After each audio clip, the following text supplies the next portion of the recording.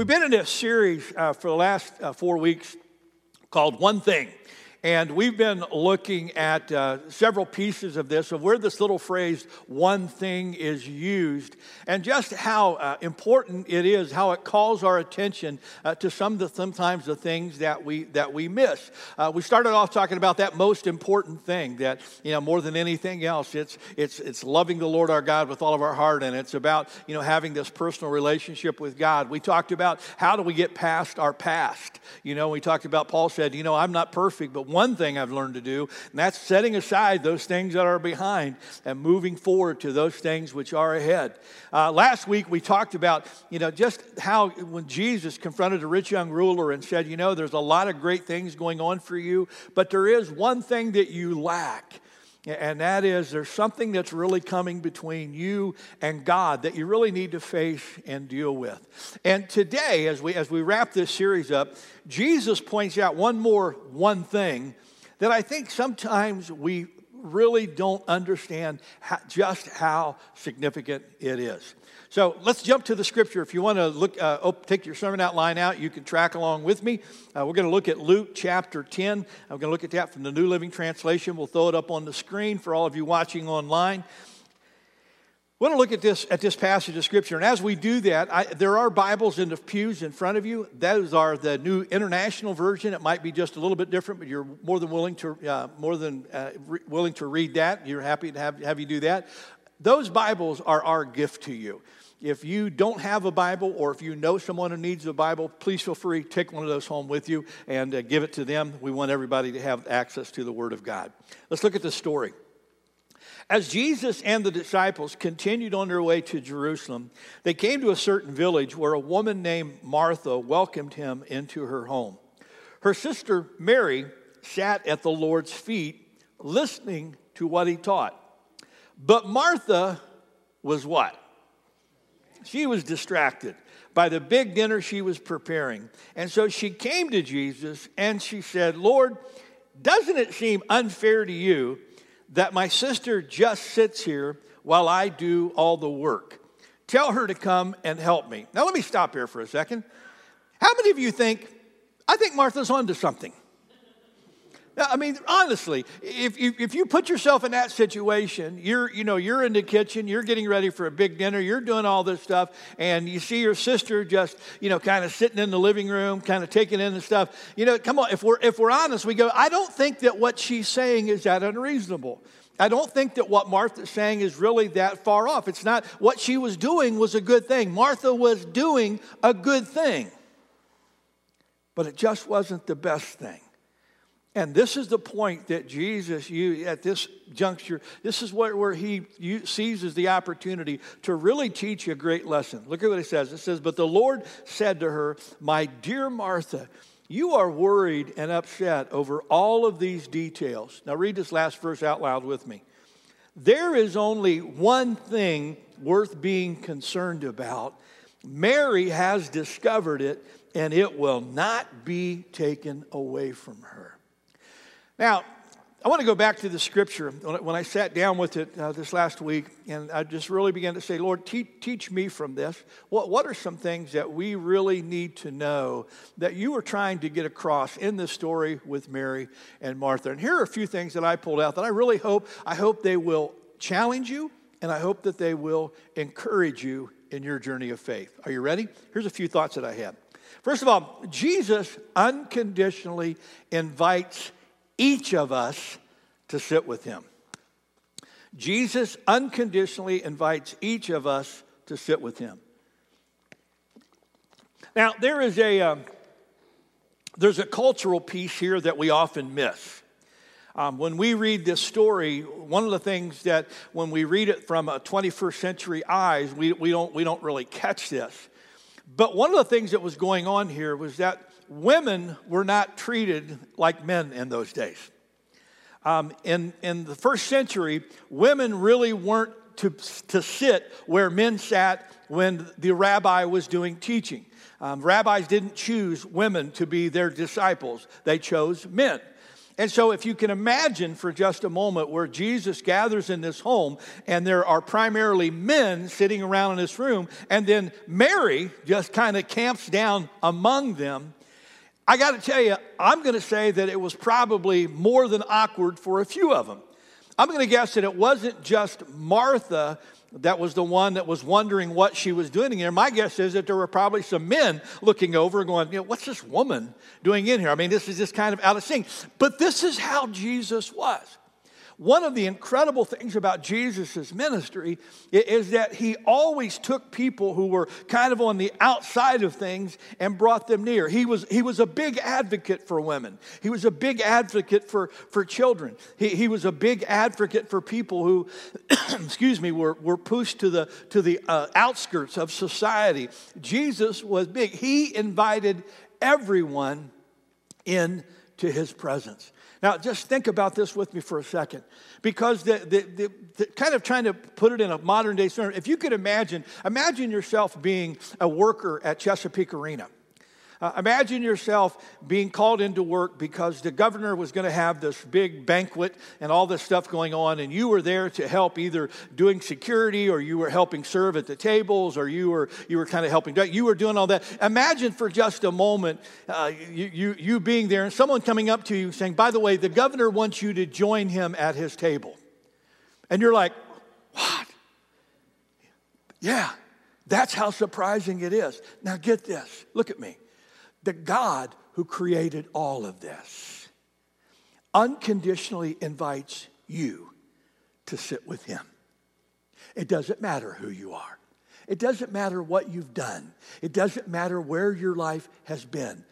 The incredible thing is about Jesus was no matter who they were, Jesus always invited people to sit with him, and he does still. There may be days you wake up and you feel like 500 pounds of sin on a popsicle stick.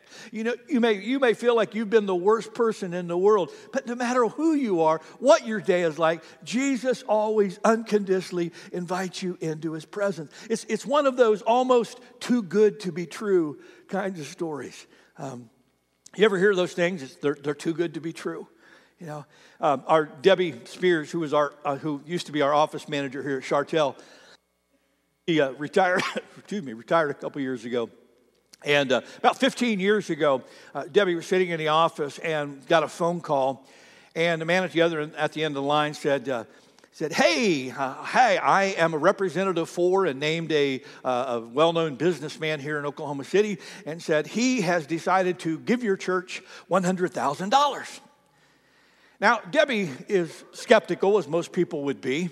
I mean, how many of you have gotten emails from banks in Nigeria saying, you can get millions of dollars, kind of thing? Well, that's kind of what Debbie was thinking was going on. It's like, okay, so what do you want? You want the church bank account, so you can transfer the money in there, all that kind of stuff. So she's like, yeah, right, okay, yeah.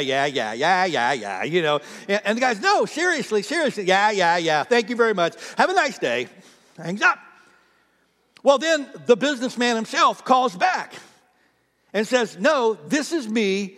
I know the church. This is how I know the church. I really do want to give you $100,000. And he did. He gave the church $100,000. There's a reason why Debbie is no longer answering phones for us at the church. Almost lost us that one. But it's one of those, it's too good to be true. It's just too good to be true. But you know what? It's true. Look at me. Don't miss this. I know it feels like it's too good to be true, but it's not. The God who spoke everything into existence loves you so much that regardless of your past, regardless of your history, regardless of what your life is like, he invites you to sit with him. Amen. I love how it was always shocking to people. Luke chapter 5, if you remember the story, Jesus has called Levi to come be one of his disciples. Levi was a tax collector, people who were hated. And it said, soon Levi held a reception at his home with Jesus as the guest of honor. And many of Levi's fellow tax collectors and other guests were there. Now read this out loud. But the Pharisees and teachers of the law complained bitterly to Jesus' disciples about his eating with such notorious sinners. It's like, Jesus, what are you doing? You know, you're making room for the least of the least. And Jesus is like, yes, these are the very people that I came for. I love Revelation chapter 3, the picture of Jesus knocking at our homes. Look at this. He says, look, I have been standing at the door and I am constantly knocking. Read it with me. If anyone, stop, circle that word. If anyone hears me, called me and calling him to opens the door, I will come in and fellowship with him and he with me. If anyone, everybody say the word anyone. It doesn't matter who you are. God is constantly pursuing us, constantly knocking at the door of our heart, constantly wanting to engage us. At any time, we can pause and have an audience with the God who made it all. Amen. Well, Pastor Steve, what does God want from me? Glad you asked. God's desire for us is that we would know him, love him, and grow in him. God's desire is that we would know him, love him, and grow in him. The Hebrews had this idea of God, that God was an unknowable God. He was an untouchable God. He was an unreachable God. But that's not the way God had designed it to be. They had forgotten that at the very beginning of time, when God created man, God would walk with Adam in the cool of the day. God created us to be in close relationship, knowing him and him knowing us. And that had been so far gone that they had forgotten. And so they didn't really understand that Jesus was all about helping us learn again how to get to know God. Now, just think this thought with me for a second. If I were to ask you, tell me what you know about God, what could you say? You see, what I've discovered is that a lot of people know a little bit about God, but they don't really know God. Because when you know God, it changes everything. It changes everything. Tim Keller, who's an author, I just love some of the stuff he writes. And he was talking about some of his favorite conversations are with people who don't believe in God at all. And he will talk about how he will engage someone who says that they're an agnostic or an atheist, and he'll talk about God, and they will say, I don't believe in God. And Tim Keller will say to them, well, tell me about this God that you don't believe in, because I may not believe in that God either. And it's so cool. And then they'll talk about, well, I don't believe in a God who's angry. I don't believe in a God who just wants to send people to hell. I don't believe in a God who causes all of these things. And Tim Keller will say, you know what? I'm with you. I don't believe in that God either. But you know what kind of God I do believe in? I do believe in a God who is slow to anger and abounding in love.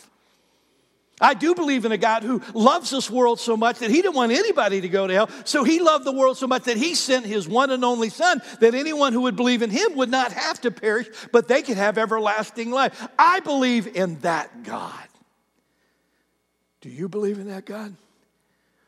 You see, one of the things that happens, and this is why it's so important, when we talk about taking time to sit down with the scriptures, or taking time to not only reflect on them, but to pray and to listen to God and hear what he might be saying. When we talk about doing that kind of stuff, it's not about just memorizing your Bible and knowing this. It's about knowing God.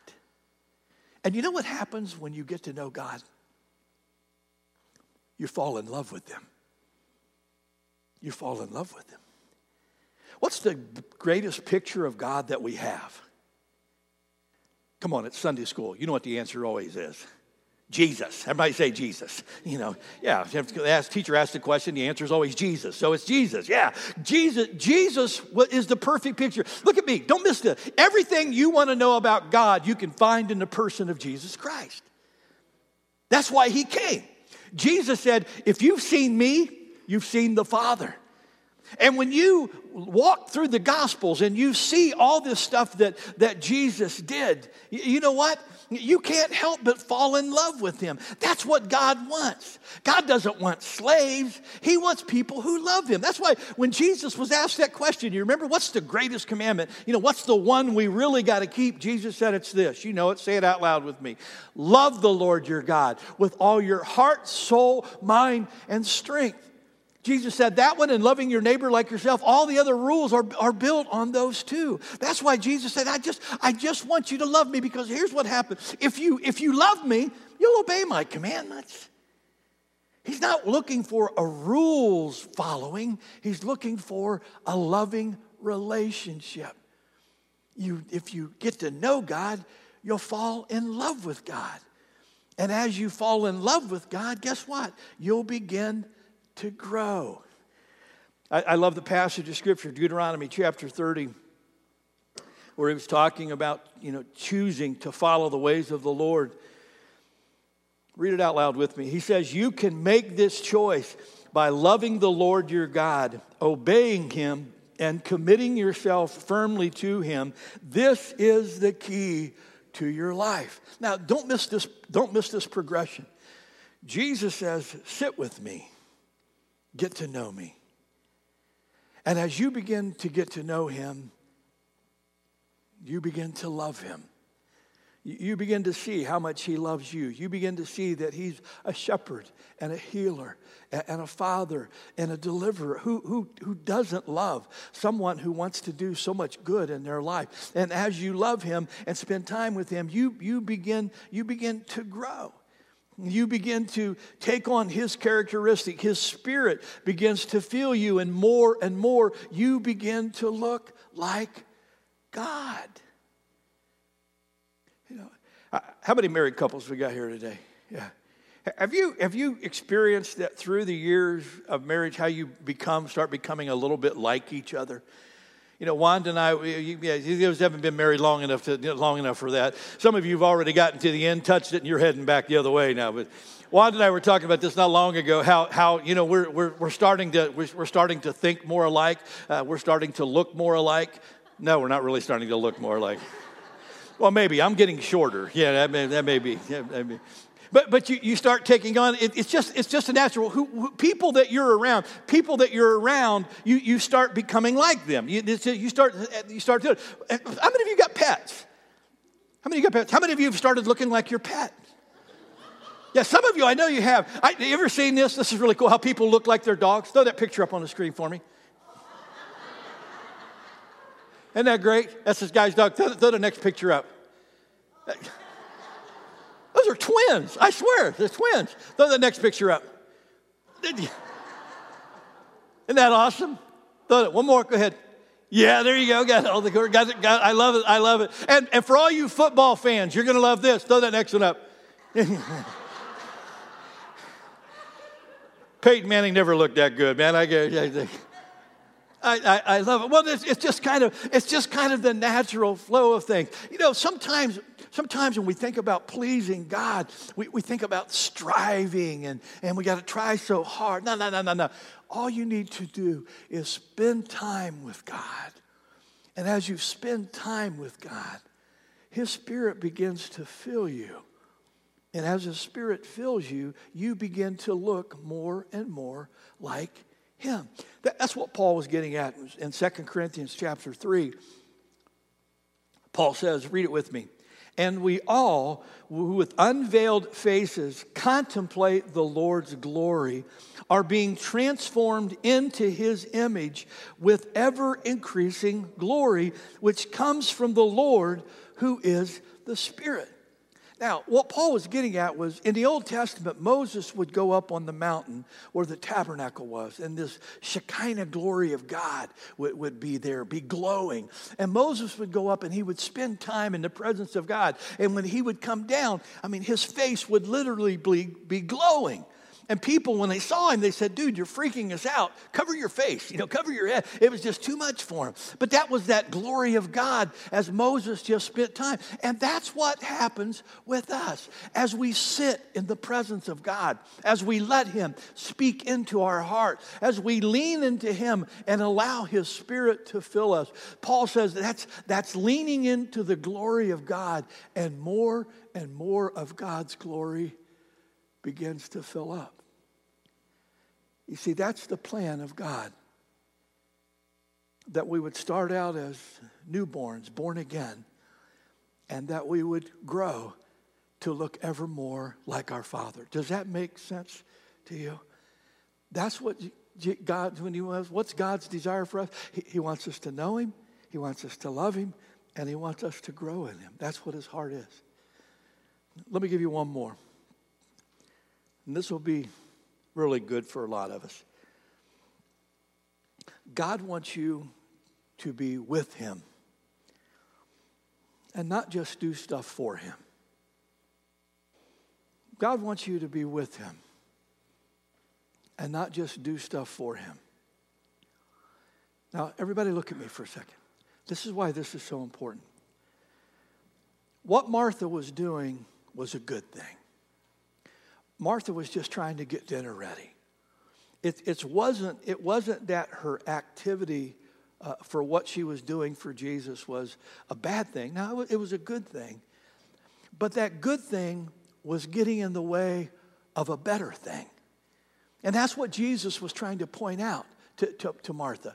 Was Martha, it's not what you're doing is bad, but Mary recognizes that the very best thing that you can do is not do a bunch of stuff for me, but just take time to be with me. Now, I'm a pastor, and I can't believe I'm going to say this out loud. But there are a lot of people that I've seen through the years in the life of the church who are doing way too much, and are not being nearly enough. In other words, more than just constantly engaging in church activity, we need to be sitting down with God and his word and just letting him pour into us. Does that make sense to you? Isn't it interesting? Look at how Jesus, how he called the disciples. It says, and he appointed 12. He appointed them to do what? Read it out loud. That they might be with him. Circle that. That they might be with him. When Jesus called the 12 disciples, the very first thing he wanted was that they might be with him. Then he might send them out to preach. Don't get that backwards. He didn't say, hey, I need a bunch of people to do some stuff. He said, I need 12 guys who will just be with me for 3 years. Just be with me. Sit with me. Eat with me. Learn from me. Let me pour into you. And then there'll come a time you can do.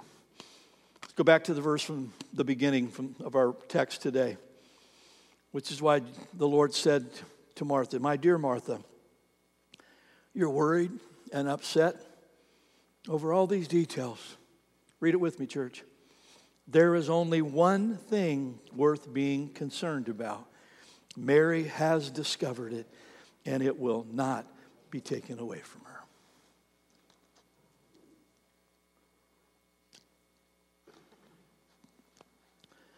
Several years ago, I was pastoring in Pennsylvania,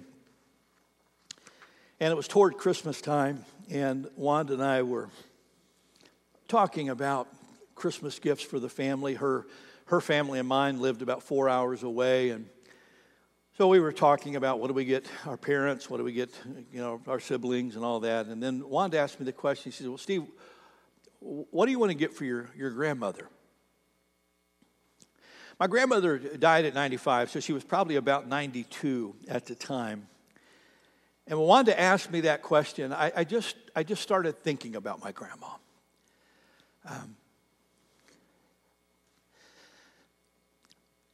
My grandma was really special to me. My grandmother was the one person in my life that I knew really believed in me.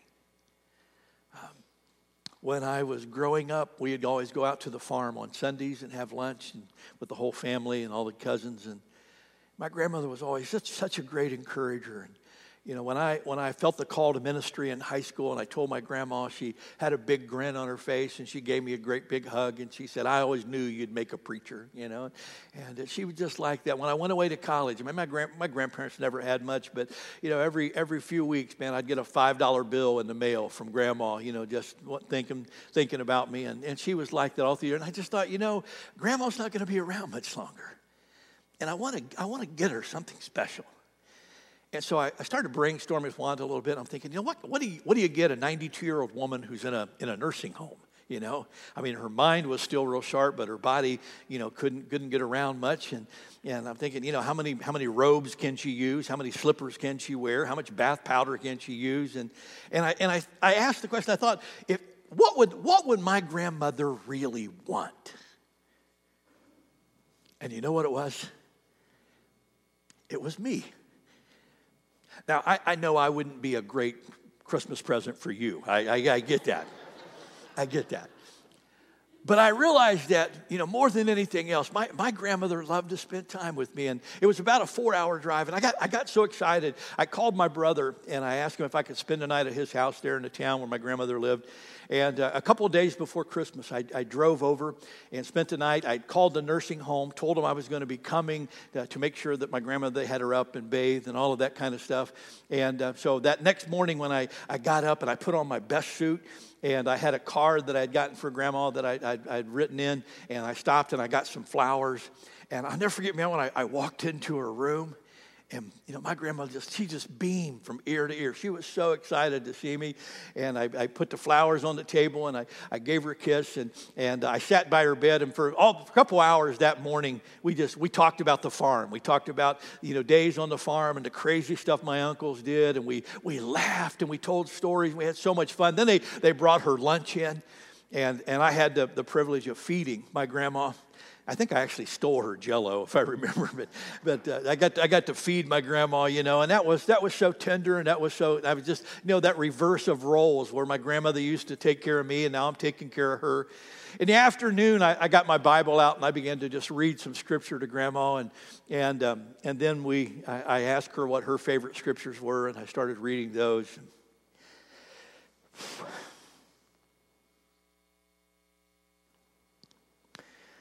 And then I took some time just to tell my grandma how grateful I was, how I would never be able to pay her back for what she had done for me. My grandmother had asked me some years before if I would preach her funeral when she died, and I reminded her of that, and I said, Grandma, I will preach your funeral one day. And I said, but at that funeral, I'm gonna do something else in addition to preach. I said, I'm gonna sing. And I said, there's a Ray Boltz song that I love. It's called Thank You. And I am who I am because you gave. And so I sang that song to my grandma. I said, I want you to hear it. And so I sang that song, and I just watched the tears roll down my grandmother's face. And I just climbed up in the bed beside her. And I put my arm around her, and I just held her. I just laid there beside her and held her. When I got done, I put my hand on her head, and I prayed. And I just blessed her and thanked God that I had the privilege of having someone so incredible in my life. And then I kissed my grandmother, and I left.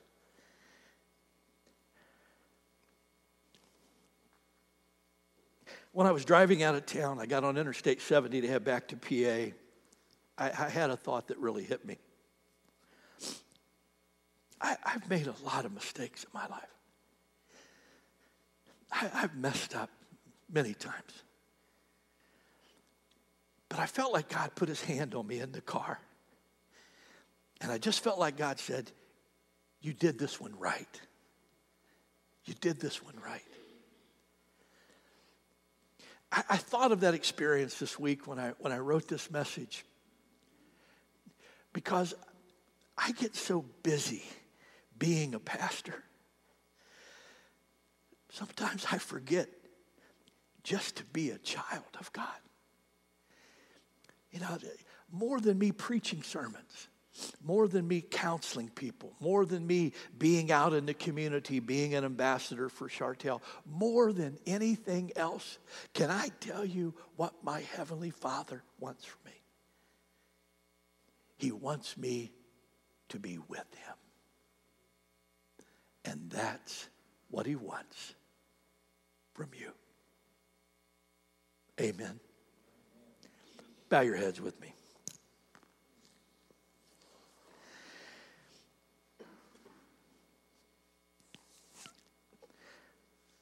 Father, today, there are still moments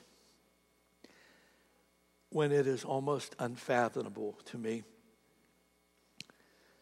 that the King of Kings and Lord of Lords would love me so much, and that you would invite me to sit with you. I think honestly, God, that's something that's hard for many of us to understand. But Father, you're so clear in your word that what you want from us is not just to follow rules, not just to keep regulations, not just to jump through hoops. You don't want us just doing a bunch of busy things around. You want us to be with you. God, forgive us. We get so busy. Man, we got jobs that are demanding and families that need our time and attention and hobbies to do and homes to fix up and all kinds of stuff going on in our lives. And we're like Martha. God, we got all of these details that aren't bad things. They're good things. They're just not that one thing that's best. And so, Father, my prayer for every single one of us is that you teach us the art of slowing down. That you would teach us the art of doing less and being more. That you would help us to listen to you knocking at the door of our heart, and that we would open that door. That we would sit daily with your word. That we would spend time thinking about who you are and what you want to do in our lives. That we would lean into you with all that we have. Because, God, I believe that if we get to know you, we're going to really fall in love with you. And as we love you, we'll grow to be like you. Father, thank you for these words today that you spoke. In days that we are more like Martha, whispery in our ear, there's only one thing that's best. And help us to make time for that one thing. In your precious name we pray today. And everyone said, amen.